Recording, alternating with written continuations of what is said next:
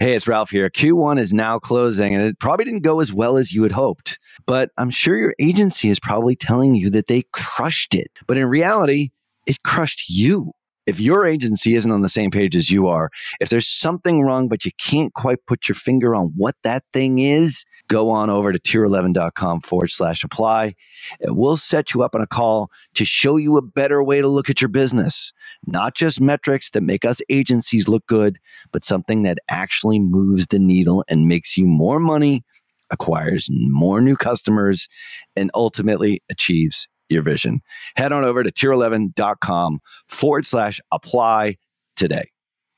Hello and welcome to Perpetual Traffic. This is your host, Ralph Burns, and this is where we share cutting-edge strategies for VPs of marketing, directors of marketing, heads of business like yourself to get more leads and sales for your business to ultimately achieve your vision. I am standing in front of the main hall here at Traffic and Conversion Summit in beautiful but not so warm, really, really cold Las Vegas. We're not going to be doing a summary episode here today. That is for next week's show. But we are pulling 5 of what I think are the most important episodes that we've done in the last 3 to 6 months. And we're going to be giving you the snippets of each one of those episodes for this week's show. So all the links to the actual shows themselves will be over at perpetualtraffic.com. And if you don't subscribe to our YouTube channel, make sure that you do hit up perpetualtraffic.com/YouTube.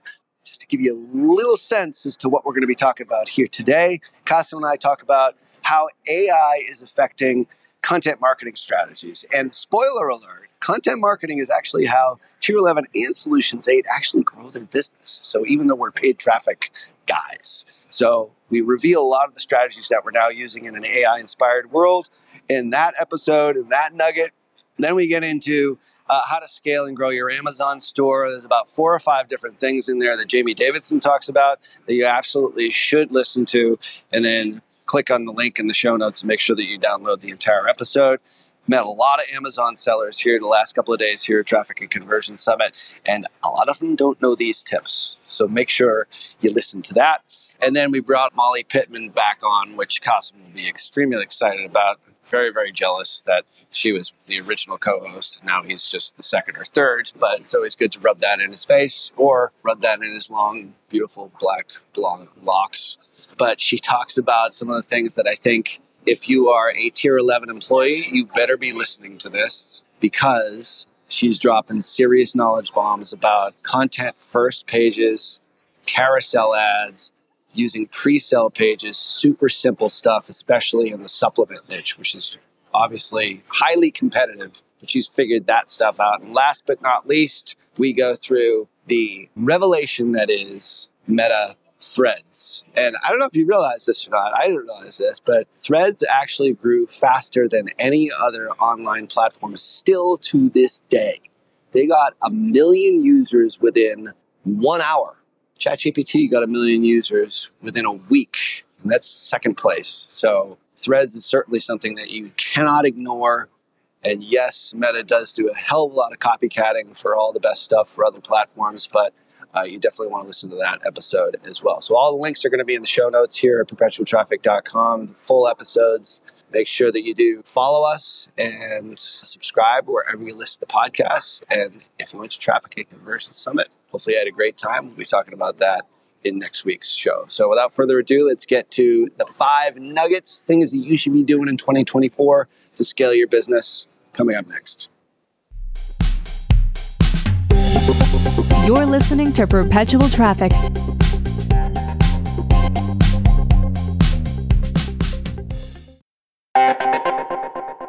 Well, there is no question that when it comes to influence and persuasion in digital marketing, no one, and I mean no one, commands more respect than Dr. Robert Cialdini. If you have never read his books, Influence and Persuasion, I swear you are missing so much in your digital marketing, not only as an influencer and an advertiser, but as just a great marketer. And that's why I'm so excited to invite you to a free webinar where he'll be sharing his latest insights on new e-commerce strategies. Now, alongside Dr. Cialdini, you'll learn from Bass Wouters and the authors of Reputation King, my buddies Scott Branley and DJ Sprigg. Attendees will absolutely be able to understand exactly how to gain a competitive edge in the marketplace by leveraging online reputation management. Now, that's something that we haven't talked about here on this show all that much. And it's more reason for you to register for the webinar here, which is completely free over at reputationking.com/PT. So join us on April 18th from 12 noon to 2 p.m. Eastern. That's 9 a.m. to 11 a.m. Pacific for you West Coasters by registering at reputationking.com/PT. Once again, that's reputationking.com/PT.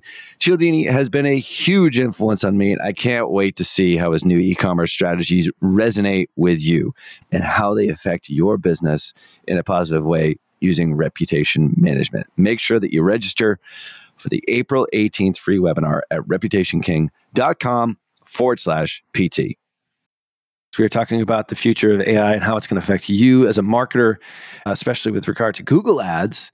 But Qasim, it seems to me that we won't really know what the monetization model of this is until it appears. And then when it actually does appear, then it's going to change and it's going to iterate and it's going to get better and better and better, probably, we think, for the user experience, hopefully. Otherwise, Google will become irrelevant, right? And they'll lose all market share over to Bing, which is probably happening for a lot of the smart marketers that are sort of on the leading edge right now for AI. But like, how does this change how you market today and the content you create today? Even though we are paid traffic guys at the end of the day, we don't operate content marketing companies, but how we market our companies is through content marketing. Like I use HubSpot, we use all of that inbound strategy, even for our outbound BDR stuff. And we're trying to create highly relevant, very specific, helpful, informative, useful information, very detailed. Is that just it? Is that the key to sort of laying the foundation for what we think is coming and that sets you up for success? Or is it something more than that? It's that and. So what I'll tell you is, and I love that you already marked on this, Ralph, think about the epic layers of hypocrisy. You and I are just soaking in tubs of hypocrisy because we're technically paid ad guys. And yet, dude, I'd say 90% of my time and marketing energy goes towards organic content creation. I write a Twitter thread every day. I do an Instagram reel every day. I do a YouTube video every day. I'm doing LinkedIn posts, fake posts, blogs, perpetual traffic episodes. My marketing is content geared because this is what works. This is the way. And when I pay, I'm not paying to get you to come hire Solutions 8. I'm paying for you to look at my content. And that's an interesting paradigm shift. You have to think to yourself like, man, is my content good enough that I'd pay for somebody to come see it? And that's where we are. So that's our dirty little secret on this show, by the way. Not to interrupt, but I guess I just did. That is the dirty little secret that we have been talking about for some time. Yes, advertising might get that last mile. You need your brand search. You need all these other things. But the stuff that you and I are paying money on, and I know you're paying a lot of money for a lot of your paid ads, is pure content. Top pre-engagement funnel stuff. I got a massive brand the other day, a massive brand that everybody's heard of. I wish I could give them away because I'm just so happy. They're YouTube fans. They've been watching my YouTube videos for about a year and a half. And the director of marketing finally converted. And that's one example of many. So here's what's really funny too. There's that funny meme that talks about climate change. And it's one guy talking to the other. I forget exactly how it goes, but it's like, what if we clean the earth and do all of this work and then find out that global warming wasn't a problem and we've done all this good work for nothing? Regardless of how you feel about that, I'm not trying to be politically charged, but that's how I feel about content. You can't go wrong creating content. So it's like, well, Qasim, what if I create all this amazing content for my business and then it doesn't help the generative AI experience? In my mind, I'm like, no matter what, this is going to serve you in some way and in many ways. There's so many areas where this comes up in my business. My sales guy is sharing links and people stumbling across it and existing customers having an easier way to refer us, et cetera, et cetera, et cetera. So creating really deep, really robust content is number one. Number two, and maybe the more tactical, more specific step to take, start using the AI-driven tools inside the advertising platforms now. And this, by the way, I need to take a dose of my own medicine because Google comes to me and says, oh, final URL expansion, we'll choose the URLs for you. And dynamic ad creation, we'll create the ads for you. We'll choose the products for you. And I'm always like, nope, I know how to do this better than you do. And that, by the way, might be true in the short term. So my campaigns perform a little bit better because I can maintain manual control. However, if you don't test them at all, you don't know how they work. And these AI-driven tools already exist inside of Google, already exist inside of Facebook. And at a minimum, you need to start allowing them to play with your products, your services, your content, your site, your media. So A, you can learn it, and B, even more interesting, it can learn you because it's a neural network and that's exactly what it's doing. And whoever Google learns first and better, it's going to deliver more. Facebook too. They're going to learn, oh, this is how I sell Ralph's stuff. Cool. So you're paying a machine to learn, opt in to the AI-driven marketing tools. And you don't need to go all in. It doesn't have to be 100% of your budget. And you don't need to be first. I love that saying, Ralph. We learned it on this podcast. It's pioneers get slaughtered, settlers prosper. But you need to keep up with traffic, basically. Don't be so far behind the crowd that when everything shifts, you're nowhere to be seen. Invest in high-quality content. Use the AI tools for ad delivery. And then let's all sit back and see what happens because, like you said earlier, nobody knows. I think the listeners now, viewers of the show, are wondering, is it written content? Is it video content? How do I stay relevant with all this? You and I are very video heavy right now, but is AI going to favor written content? In a lot of ways, like a lot of the things that we've seen so far through some of the models and through some of the initial betas of how search will work, seems like a lot of it is written. When there is a video element to it, is it just do it all and continue on that path? Or is it focus on one or the other, or top level, broad level keyword stuff? Let me just give you an example, like 5 ways in which your PPC ad spend is being wasted right now is a phrase that we are trying to rank for. And we created a podcast for it, a blog post. We created multiple videos, everything that supports it, because we know that our ideal customer is searching for that phrase. But PPC marketing isn't something that I'm even trying to rank for or trying to get any traffic for. And I feel like the AI models, I'm never going to get there anyway. So why even try? I want to go into the really, really deep things that my ICP is ultimately looking for and that we can help them, guide them to make the right decision, which then leads to a transactional search or maybe a form fill at a later date. That's how I think about it. My focus is not super high level, not even mid-level. It's more granular and then almost PLG focused, product-led growth focused if they're looking for specific things about the product or service. So it's way, way, way at the bottom. Is that the right way of thinking about it? Is that how you think about it? I think you just nailed it. I wouldn't say all the way at the bottom, but let's use my mini house example. If you're creating content right now and you're an attorney who does zoning, right now you're doing, how to rezone, why it's important to rezone, steps to rezone. Here's the thing. All that takes place in the chat, at the top of the chat, before we even get to you. You're irrelevant for that crap.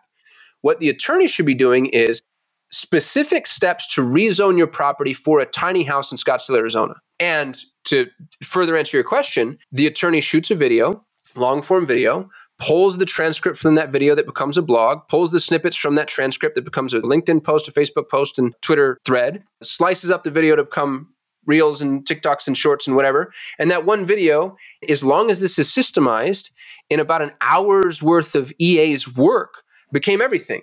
The whole I'm overwhelmed by content creation and do I have to do everything? There's no such thing as everything anymore. Shoot one video, write one blog, do whatever it is your comfort zone aligns with. And then that one thing can become everything with the right systems. That video gets turned into a podcast episode too. And then it gets, sliced and diced. And you don't have to do all that work. Don't allow yourself to use that as an excuse.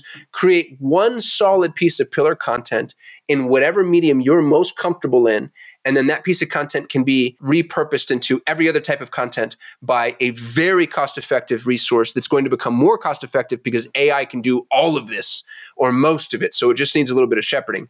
So when I said an hour, that was actually pre-AI. I bet you it turns into 15 minutes once all the AI mechanisms have really been integrated into your system.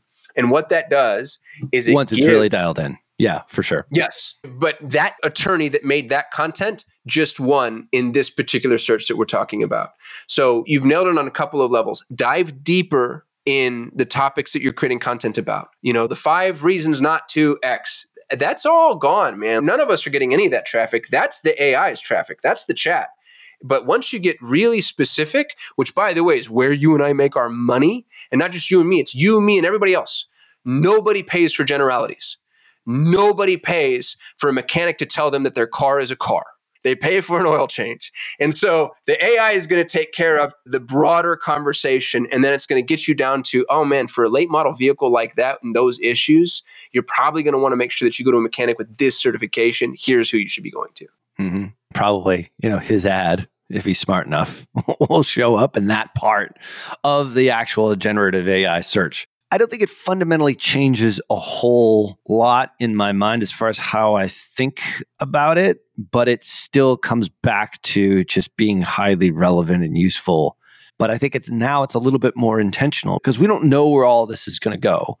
But I think the days of just producing massive amounts of just broad keyword search content and getting results from that. I think a lot of people, a lot of big businesses that rely on that, maybe just for traffic, that is going to be a very large change that comes because that will no longer become traffic. And we're already starting to see informational searches for sites that are in essence, Q&A sites like data aggregators. You're seeing this in the software niche and the dev niche, traffic amounts dropping off because a lot of the answers that are being generated in those forums or Q&A websites are now being answered by ChatGPT or through other searches that are starting to invade the market. So I think at very, very top level, if you're reliant upon that for your content marketing and for a lot of your traffic to your site, that will fundamentally shift, I think, over time with this model. And I think that is a big, big change. I could not agree with you more. Sometimes people start on Shopify and they're like, hey, I've been selling on Shopify for 5-10 years. I should probably start doing this Amazon thing. It's interesting. People that do one or the other, they tend not to be maybe even intimidated by the different platform. But if you're starting with Amazon, I would recommend don't be in a rush to the other platforms until you really get good at it. In the past, like with our coaching, with our AMZ Insiders program, we would teach people to analyze all the foreign markets because there's tools to understand if your product sells well in Germany, in the UK, Japan, because you can quickly expand to those markets. Now, what I tell people is do that research and understand if there's an opportunity there, but you don't even have to do that. If your goal is to build it to sell it, then let the bigger investor or the next guy explain that opportunity to them that, hey, I've done the market research. So now, same thing with Shopify. Hey, if there's other markets and kind of runway and you want to build this business, let's say you want to build it from 0 to 2 million in sales. And typically Amazon, you're talking like a 20% margin, maybe 25% margin. So, 2 million, that would be what, 400,000 bottom line, like you're selling that business maybe for, let's say, call it $1.5 million, 1.5. The multiples aren't crazy on Amazon, but they're like maybe 4 up to 6 times your earnings. Dude, that's what you get for an agency. I mean, 6 times, that's not bad. Yeah, and 6 isn't easy. There's some other components that you want to have with it, like how well the business is structured. You have SOPs. What's your product finding methods? It's something we help you with. But if your goal is to do that, I would keep it simple. Don't try to launch on other platforms. Don't launch internationally. Just prove that you can sell your product and you have a repeatable process to launch new products, and you can do really well. What I have found from years of helping people, because we've been coaching and helping people since 2017, is that most people that are good at getting the business from 0 to, we'll call it 2 million or 0 to 1 million, they're not necessarily have the same skill sets to grow it to 8 figures or to grow it to, and this applies to other industries. I'm sure you guys have seen it or constantly good. It's like the group that can take the business from there to 50 million typically is not the same group, and you need to hand it off. We were a little bit different, my team, because we had a background that came from kind of those bigger companies and the kind of the IT horsepower we had on the team to scale. But typically, you're better off staying in your lane of what you're good at and then exiting and then repeating that process versus trying to do it all. That's just good advice for business in general. Yeah, I mean, those aren't bad multiples. I mean, especially at 200K and EBITDA. When you first started, or you were doing iPad cases, and man, you can become irrelevant quickly, because as soon as people start seeing you having success and then they come out with a product. So it's almost like you have to have this inherent sense of paranoia. Like, I've got to constantly be adding features, constantly be figuring out ways to like outsmart the competition, which maybe hasn't even appeared on Amazon yet. And Amazon sellers that I've known that have gone that route, especially in the cell phone case world, is like, hey, we got this product, it's going great. And then they think they've got a business. And all of a sudden somebody undercuts them by 5 cents. And then they're basically out of business. So it's like, how do you, and I mean, I guess only the paranoid survive to a certain degree.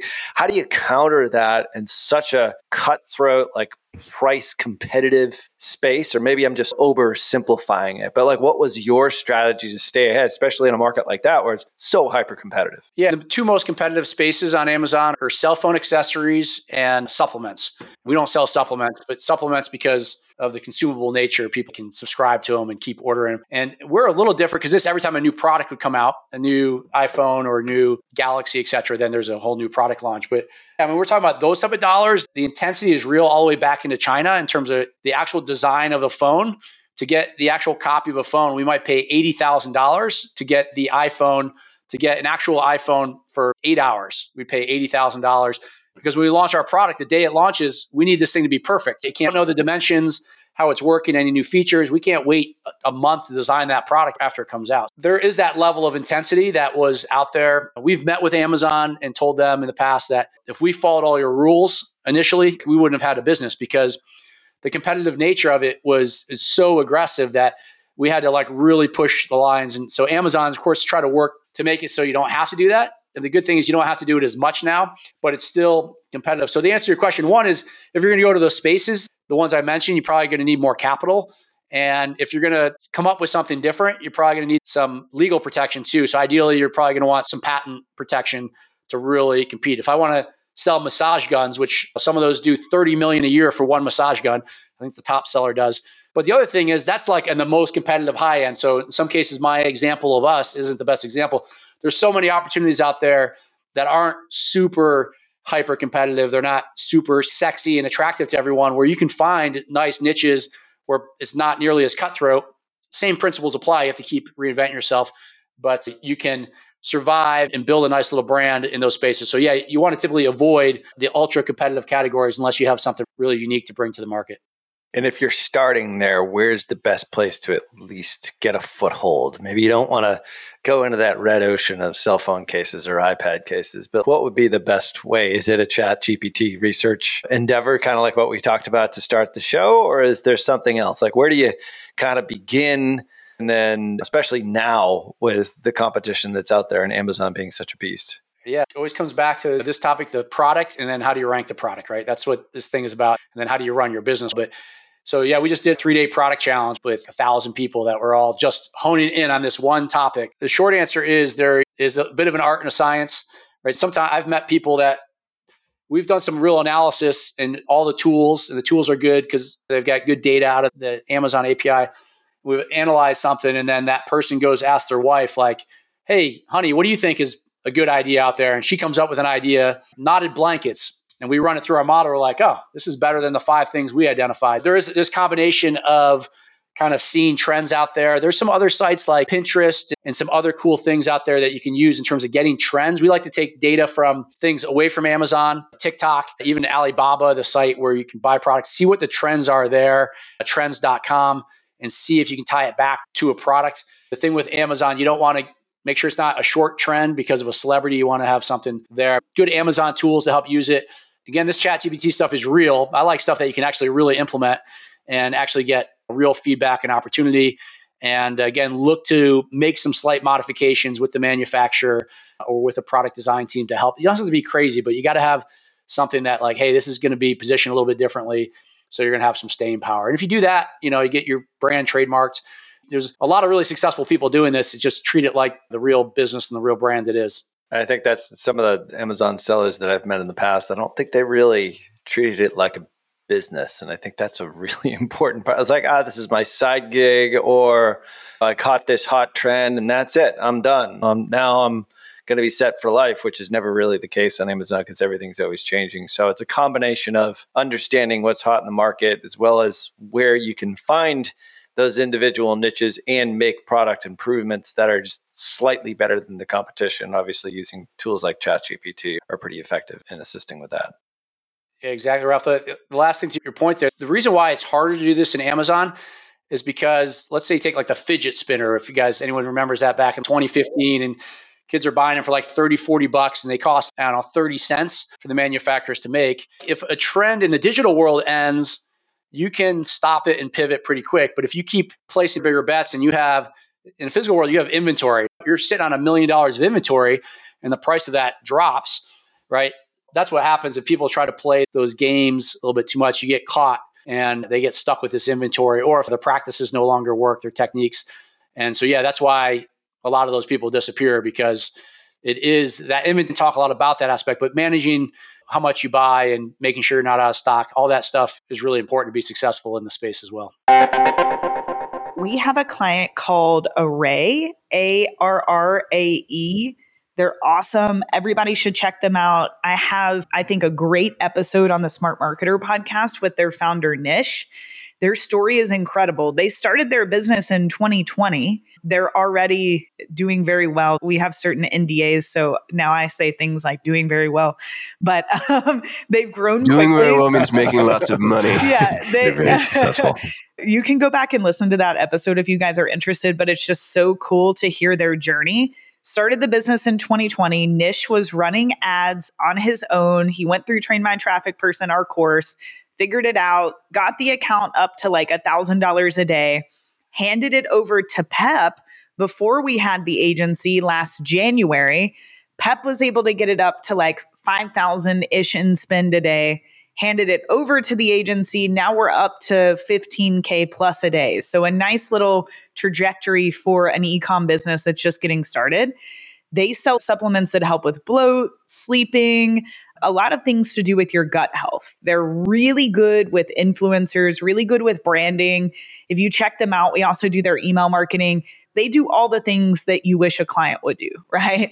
Great creatives. They get it. They know their avatar. So they've got a lot going for them. And something that we launched recently, so this is a little education around pre-sale articles, which we also call advertorials. Advertorials have been around for literally hundreds of years.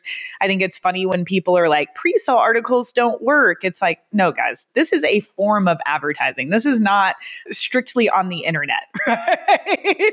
This is something that's been around a long time that will always work, which is essentially the idea, whether it's on video, audio, or written, that you're going to educate and or entertain, give a little bit of value first, and lead someone to want to purchase. And we know that these types of offers are really important, especially for scalability, right? There are only so many people in the world right now that we can run ads, what we call butter chicken style, direct to product page and say, hey, do you want to buy this? There are just only going to be so many people that are ready to make that purchase right in this moment. Of course, there's scalability there in terms of avatars, other hooks, the ways in which you position it. You can get really far with what we call butter chicken, but you can only get so far, right? We want to be able to reach the parts of this market that are a little more cool, that are even very cold, that might not even know that they are dealing with bloating, but we are able to lead them back to wanting to purchase the product. So this is a fun little case study. This is something that Nish also, there's a good lesson here. He worked on this for a while.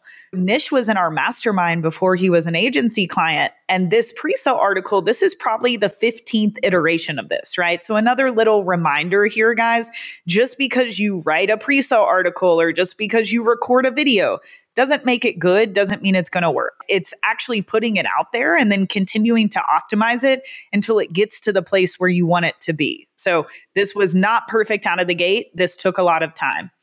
This pre-sale article is really simple. Top 5 reasons you're bloated. This ended up being the best pre-sale article after testing many. And again, we're on iteration like 15 here. The top, and I'm going to go ahead and show my screen just so you can see it.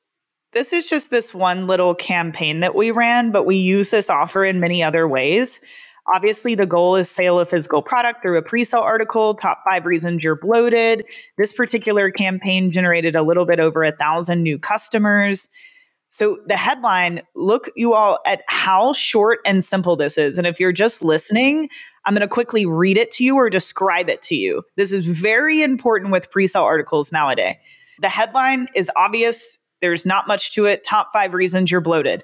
The 6 bulleted list below, only 1 or 2 sentences describing whatever the headline is there in each of these bullets. That's really important. People write pre-sale articles and they're way too long. They're way too detailed. It's 2023, y'all. People are rash. They want to consume stuff now and they want to know it quickly, right? They don't want to read a bunch of copy.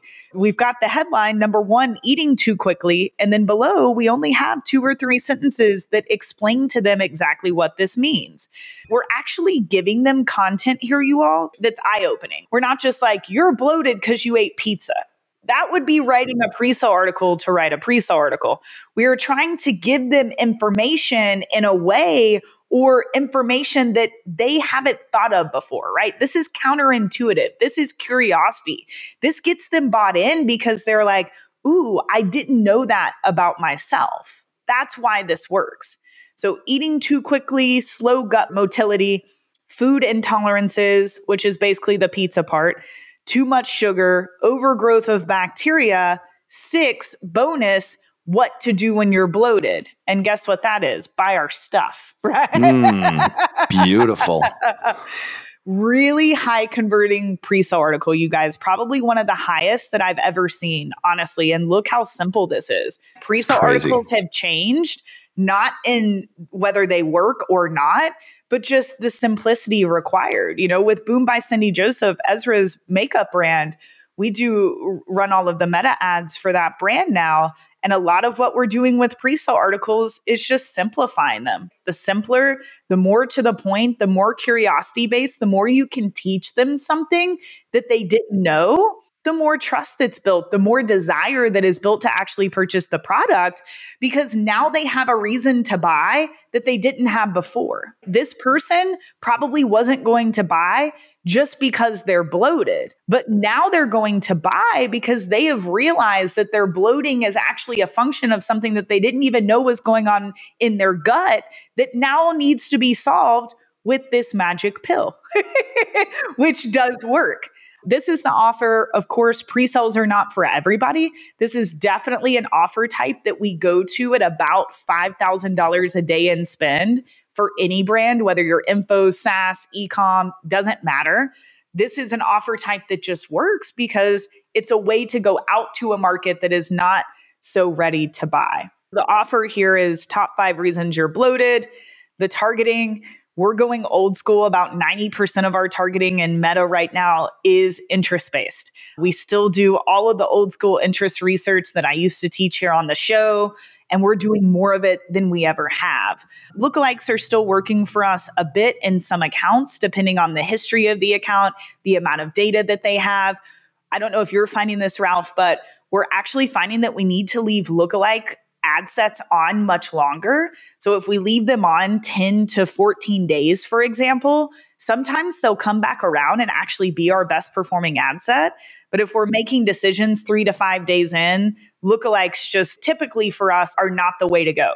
Now, old school interest base, we're still rocking it. Almost this entire campaign, other than one ad set, absolutely interest based. And the way that we think about it for Array is, at least for this offer, where are people going to try to solve the problem of bloating that isn't us? Things like probiotics, things like sugar substitute, brands like the Institute for the Psychology of Eating, where they might be going for information. Kombucha is something that people really go to try to settle their belly and really get that bloat down. These are all interests that we use for Array.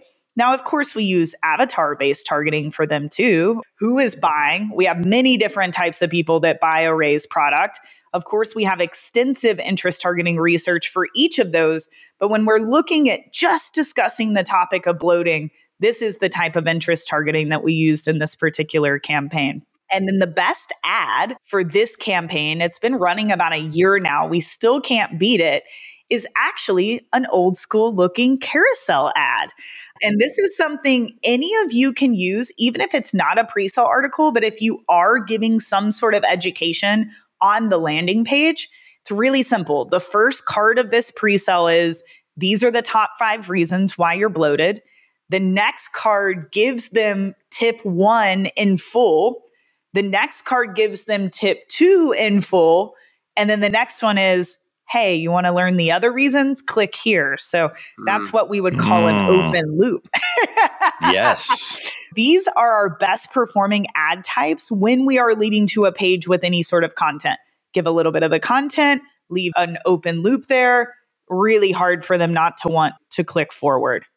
And then in terms of campaign structure, Ralph, I'm sure you're finding something similar, but our campaign structure is gone back to very old school as a response to iOS updates, as a response of just the way that Facebook has been functioning recently. Almost everything we're doing is back to ABO. So of course, even though this is a pre-sale article, we're still optimizing for conversions, still optimizing for purchases. Because this account had some history, because we knew that this offer was most likely going to work, we started ABO, $150 a day, 84 ad sets in this campaign. I thought this would make you smile, Ralph, because this is teetering back to the Michigan method. Yeah, old school indeed. It is, but this is what, at least for our agency, is allowing us the control to be able to figure out not only what's working, but to give Facebook more of a smaller sandbox to play in. And not that some of these ad sets are completely open targeting or broad targeting, whatever you want to call it. It's not that we still don't do that. It's just by going back to ABO and by having all of these different ad sets, not only is it easier for us to manage, it seems easier for Facebook to understand, but it's also what we're finding the best way to scale. Vertical scaling the last year or two for us has been tough unless you're just barely inching that budget up. As you know, our most favorite way to scale is horizontally. Great. We have something that's working. Let's launch many different ad sets to many different types of interest and targeting options so that we can get more juice out of the lemon. But only 4 ads. We're not as old school to the number of ads that we used to be. Really, our goal, 3 to 5 ads in an ad set, is our sweet spot right now. Doesn't seem like Facebook can digest many more than that anyway. So if you're launching with more than 5 or 6 ads, the other 3 to 5 ads that you're including in the ad set probably aren't going to get any juice at all. So you might have wasted your time. In that case, if you have more creative that you want to test, we just put those in isolation so that we can actually get them some reach. But right now, best practice for us, about 3 to 5 ads in an ad set. And I think this was something I presented at Social Media World. This one generated over 1,000 new customers in a few days for Array, which they were obviously pretty pumped about. And it mostly just gives us an offer that allows us to scale out of people that are just so focused on wanting to buy a bloat supplement today. The Meta Threads app reached 100 million users in just 5 days, becoming one of the fastest growing apps in history. And it actually got more users than ChatGPT in a shorter amount of time, which is absolutely incredible. The part to it that I think is mind-boggling is that Facebook and Meta didn't really do a whole lot to promote it, aside from just sort of tell people that it was out there. I thought it was brilliant the way they did that, though. It was a perfect, seamless segue from app to app. If you have a Facebook login or a Meta login, an Instagram login, your Threads profile was basically pre-created. And I don't think I've ever seen that done as well as they did it, which is why they got so many users so quickly. They just took all of their users and they pushed it into this little conduit. And I mean, you want to talk about low barrier to entry, low friction. This was an absolute masterclass. Phenomenally well executed. Incredible. Now, if you have not downloaded it yet, I would highly encourage you to download it just to see what we're talking about here. It all of a sudden... Well, it's a full-on Twitter ripoff. Oh, it's a total Twitter ripoff. Now, there's some pros and cons here, obviously, which we'll talk about. But well, I think the pro is it's not Twitter. It's not Twitter. But I'm saying like the experience, if you want a friction-free experience of how to download an app, like we all go to the App Store and we download apps, the Artifact app, obviously, we'll leave links in the show notes to that. It's right on your phone. All you have to do is just go to the App Store, whichever device you have. The point is like how Threads pulled your data from really Instagram. I mean, Meta did this. Instagram is a Meta property. And that whole experience, I did it while I was sitting in a coffee shop in Burlington, Vermont this past week. And I was like, oh my God, I can't believe how quickly I got on it. And all of a sudden, here I am. And all my followers and all the people I follow segued over as long as they'd already signed up. And if they hadn't signed up, I'm prompted to invite them, which is, again, brilliant. The whole experience, like if you're either an app company listening to this or you are just a regular business that onboards brand new customers, like I know Instagram obviously has billions of users and they've got sort of an advantage there to sort of be able to pull things over. But I think just the experience itself from a business perspective was mind-bogglingly easy. And now I'm on the app. And now I'm getting notifications for all the people that are now getting on it. Obviously, with 100 million downloads of the thing in 5 days without Meta really pushing it, aside from we got an email from our partner manager last week. That's the first that I had actually heard about it. And literally 5 days later, it's 100 million downloads. So pretty crazy. Now, you're a bigger Twitter user than I am. I'm a big fan of Twitter. I'd still recommend people not sleep on Twitter. They made some UI improvements over Twitter. Like if I open up my Threads app right now, it's a cleaner visual. I'd say it's a 20% cleaner visual. And what I mean by that is Twitter feels messy, especially looking at the mobile. There's just a lot going on between the avatar image, name, verification badge, your slug line, all the little icons happening underneath. And then you open up Threads and compare it. It's like somebody went in and just cleaned up Twitter. It's like Twitter had a CRO expert spend a day fixing things. They also allowed for more functionality. And it's funny too, it's just such a petulant move. Twitter has a 2-minute limit on videos. Threads has a 5-minute limit on videos. And Twitter has, whatever its character limitation is. Threads is just a little bit longer. And it's built to be a quote unquote Twitter killer. And the thing that I think is really interesting is a lot of the people that I follow that are most active on Twitter have really, I'm looking at Hormozy's posts right now. I don't know how or why, but they're taking to Threads quickly, which are their first movers. I guess that doesn't mean much. It still needs to kind of reach critical mass from a usage perspective. I know it's reached critical mass from a user perspective, but there's a big difference between getting somebody to sign up for something and then getting somebody to use it. However, Twitter's proven the need for short form content. So then the question becomes, is the continuity that's allowed between Threads and Instagram enough to get people to move from Twitter to Threads, which would be value proposition number one. And value proposition number two is there are so many people that hate Elon Musk and dislike what he's doing with Twitter and how he's doing with Twitter. Now, I'll say, and I don't mind whatever ire I stoke, I'm a huge Elon fan. I think he's brilliant. I think he's done 5 impossible things. I think he's our generation's Edison, and I actually think Edison was something of a charlatan. But just in terms of the role that he's fulfilling, I realize that he's divisive and he says some stupid stuff. But I'm a big fan of him, and I'm a fan of what he did with Twitter. He brought back Jordan Peterson. He stopped with a lot of the censorship. He's got a weird stance on the anonymous posting thing that I don't necessarily agree with. All that to say, there's a ton of people that can't stand the dude. And if all you get is Twitter without Elon, dude, that could be enough to push enough people in this direction. And I don't know if you remember, Ralph, WordPress versus Joomla. Yeah. Does that sound familiar to you? Sure. Dude, Joomla was a better application.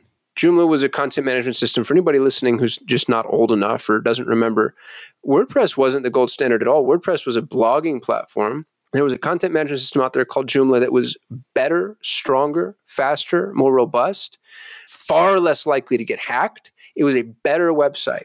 WordPress reached critical mass. All the developers started coding plugins for WordPress, and then suddenly Joomla, you've never heard of it. I don't even know if it's still around. I'm going to go look it up. Things like this require that tipping point. And if Threads can reach that tipping point, I could see it moving Twitter into a more obscure corner of the internet, kind of being its own little Reddit. I don't think Twitter ever dies, but maybe it no longer becomes the watering hole for the world. Anyway, that's my weird little prognosticative soliloquy. The question is the user experience going to keep people there? Is it going to continue to grow? I think there's some momentum that's being gained with this 100 million downloads, faster adoption than ChatGPT. That's pretty incredible. do people stick? Do people stay? And according to SimilarWeb, like Twitter traffic is now down 5% since this thing launched. And as of this past weekend, like it's down 11%, same time from last year in 2022. So there are significant inroads that are being made. Like Threads is making its mark on Twitter.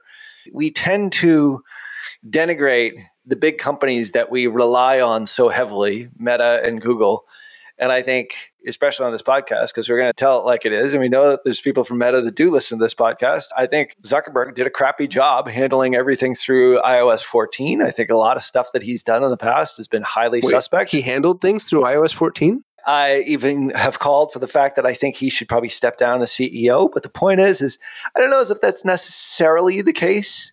This was a stroke of genius. Well, dude, he did it. How did he fly under the radar with this? Like, you and I have our fingers to the pulse enough. I didn't even know what was happening. Yeah. I had somebody tweet at me because I read a Twitter thread every day. So I had some random person that I don't know tweet at me saying, hey, you should be using Threads. And I was like, what the hell is Threads? And lo and behold, here's this whole new social application that all of a sudden has 100 million people. Unbelievable. How did they keep that secret? That's the question that you're asking. I don't know. Yeah. And did Zuckerberg know he was going to do this before he challenged Elon to the cage match? That's the real question. That's the real question. For those of you who don't know about that, date to be determined is what I understand. We've been sort of following that. TBD. But Dana White's going to referee the two. Oh my God. All proceeds go to charity. Sick. Who's your money on, Ralph? Let's take some bets here. I think I'm going to put my money on Zuck just because I think he's going to be wily and I think he's a little bit in better shape. I've seen Elon recently. Yeah, well, he does jiu-jitsu too, is what I read. Yeah, he's been doing jiu-jitsu, right? He's been posting. So I think he's a little bit more of a badass than we give him credit for. Like, everyone remembers him as the guy who testified before Congress and, all the memes that became Zuck. Point is, he's still running. If you've invested in the Meta stock in the last 6 to 12 months, you're a very happy person right now, by the way. It's a very, very well put. Is it way off its all-time high? Absolutely. It's like, financially speaking, Meta's in a very good position right now. And Threads is a say what you will about, yeah, they copycat everybody. Yeah, they do. Okay. I get it. But they also see what's proven and what works, and they just throw their weight around for their 3 to 4 billion monthly active users, which also includes WhatsApp. We always forget WhatsApp, which has never been monetized, by the way. And there are so many people on this platform still to this day. Like, almost half the planet is on a Meta platform, which is crazy. Now, Google runs the internet. I get it. This isn't a Google Meta thing. But the point is like, as a social app, they've done a pretty amazing job. The advertising side of the equation is like, your customer lives there. We know that. It's interruption marketing. You get Facebook and Google. And I know you had a great infographic we were going to show in our last record, which we're actually going to throw into the show notes. Of like, Facebook or Meta and Google are basically the internet right now. Maybe you want to show that graphic. The point is I think Zuck did something really smart here. And okay, copycatted. But it's like, man, 100 million users. And this is yet another place to monetize advertising. If you're a marketing and advertising person, it's yet another channel, another 100 million people you can reach in a different medium. And as an advertiser and a marketer, that is very attractive. Well, and it's a different display. So this is going to be very heavy text-based, which there's a value proposition there from an advertising perspective because it becomes less obvious that what you're looking at is an ad, kind of like Google's listings. So I think the improvement or increase in Meta's inventory is going to be really, really profound. I'm going to share my screen real quick, Ralph. If you're watching the video version, you're going to be able to see it. If you're not, you can always go to the Perpetual Traffic YouTube channel. There's an infographic that I cite very often from Visual Capitalist, and it just shows you, it puts into perspective what the internet really is. These numbers are up to date as to the end of 2022, but Google's at 85 billion visitors. YouTube's at 33 billion. The two combined are at almost 120. The next closest is Facebook at 18 with Instagram at 6. So that's 23, 24. And that ostensibly is the internet. And everything else, it just doesn't exist adjusted for margin of error. And then you got Twitter over there on the side, which now Meta is trying to take away those. So I want to show you my favorite new infographic, okay? What we're looking at is Mark Zuckerberg with the Thanos glove. And instead of the Infinity Stones, he's got WhatsApp, Messenger, Instagram, Threads, and Facebook. And the image is so profound because it really drives home the fact that this one man, especially if Threads overtakes Twitter, owns social. Incredible. Full stop. All right, I hope you enjoyed this week's episode. Make sure that you do subscribe and leave a rating wherever you listen to podcasts. And also subscribe to our YouTube channel at perpetualtraffic.com/YouTube. You can follow me over on LinkedIn. That's where I'm probably the most active. And also Qasim at Qasim Aslam on all the socials. And like I said, leave a rating, subscribe to the show. It's how we get this show out to more digital marketers like yourself and help spread the word and help them scale and grow their business. So on behalf of my awesome co-host Qasim Aslam, until next show, see ya. You've been listening to Perpetual Traffic,